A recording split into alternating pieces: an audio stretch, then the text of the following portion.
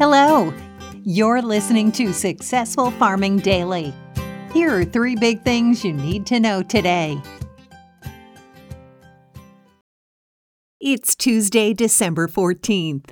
Our first big thing is soybean and grain futures were modestly lower in overnight trading on mixed forecasts for Brazil and Argentina. Rains last weekend were as expected in much of Brazil, favoring major growing areas including Mato Grosso do Sul, Goiás, Minas, and Bahia, said Aaron Carmichael, a meteorologist with Maxar. Rains will continue to fall in those areas this week, he said in a report. Still, the outlook isn't all rosy. Rains in northern areas this week will maintain moisture, but dryness and stress will build further in central and southwestern areas, Carmichael said. In Argentina, showers span much of the country over the weekend and likely will fall in most growing areas this week, he said. As in Brazil, rainfall this week will benefit some areas, but any rain likely will be offset by dry weather next week, the report said. Rainfall was ample in November in several growing areas, leading Brazil's Food and Statistics Agency to raise its outlook for soybean production to a record 142.8 million metric tons. Wheat was narrowly lower on forecasts for record Australian production this year, though extremely dry weather in the U.S. Southern Plains is underpinning prices.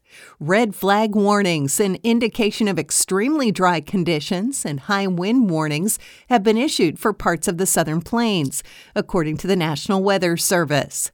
Soybean futures for November delivery lost 2.25 cents to $12.41 3/4 a bushel overnight on the Chicago Board of Trade. Soy meal was up $2 to $364.10 a short ton, while soy oil fell 0.58 of a cent to 52.77 cents a pound. Wheat futures for March delivery dropped 3.25 cents to $7.85 a bushel, while Kansas City futures fell 2.25 cents to $8.10 a bushel. Corn futures for December delivery were down 1.5 cents to $5.83 a bushel. Next up, inspections of corn rose week to week while bean and wheat assessments declined, according to the USDA. Corn inspections for overseas delivery rose to 810,395 metric tons in the 7 days that ended on December 9th, the agency said in a report.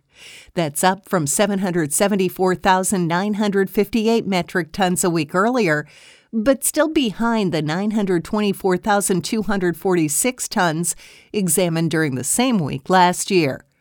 Soybean assessments fell to 1.72 million metric tons from 2.33 million the previous week, the government said. The total was also down from the 2.46 million metric tons inspected during the same week in 2020. Wheat inspections last week totaled 245,090 metric tons, down slightly from 246,257 tons a week earlier, and the 263,440 tons a year earlier, the USDA said. Since the start of the marketing year on September 1st, the government has inspected 10.2 million metric tons of corn for offshore delivery.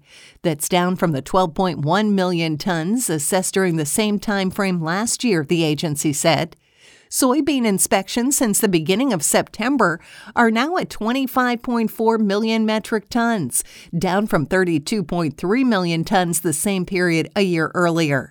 Wheat assessments since the start of the grains marketing year on June 1st now stand at 11.4 million metric tons, down from 13.7 million tons at this point last year, the USDA said in its report. And finally, a winter weather advisory has been issued for much of South Dakota starting tomorrow at noon and lasting into Thursday, as snow and strong winds are expected, according to the National Weather Service.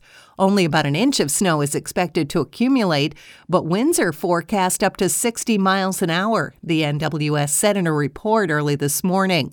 As cold air pushes in, the wet surfaces will freeze and create icy conditions, the agency said. Therefore, the combination of ice, snow, and wind could create difficult travel conditions.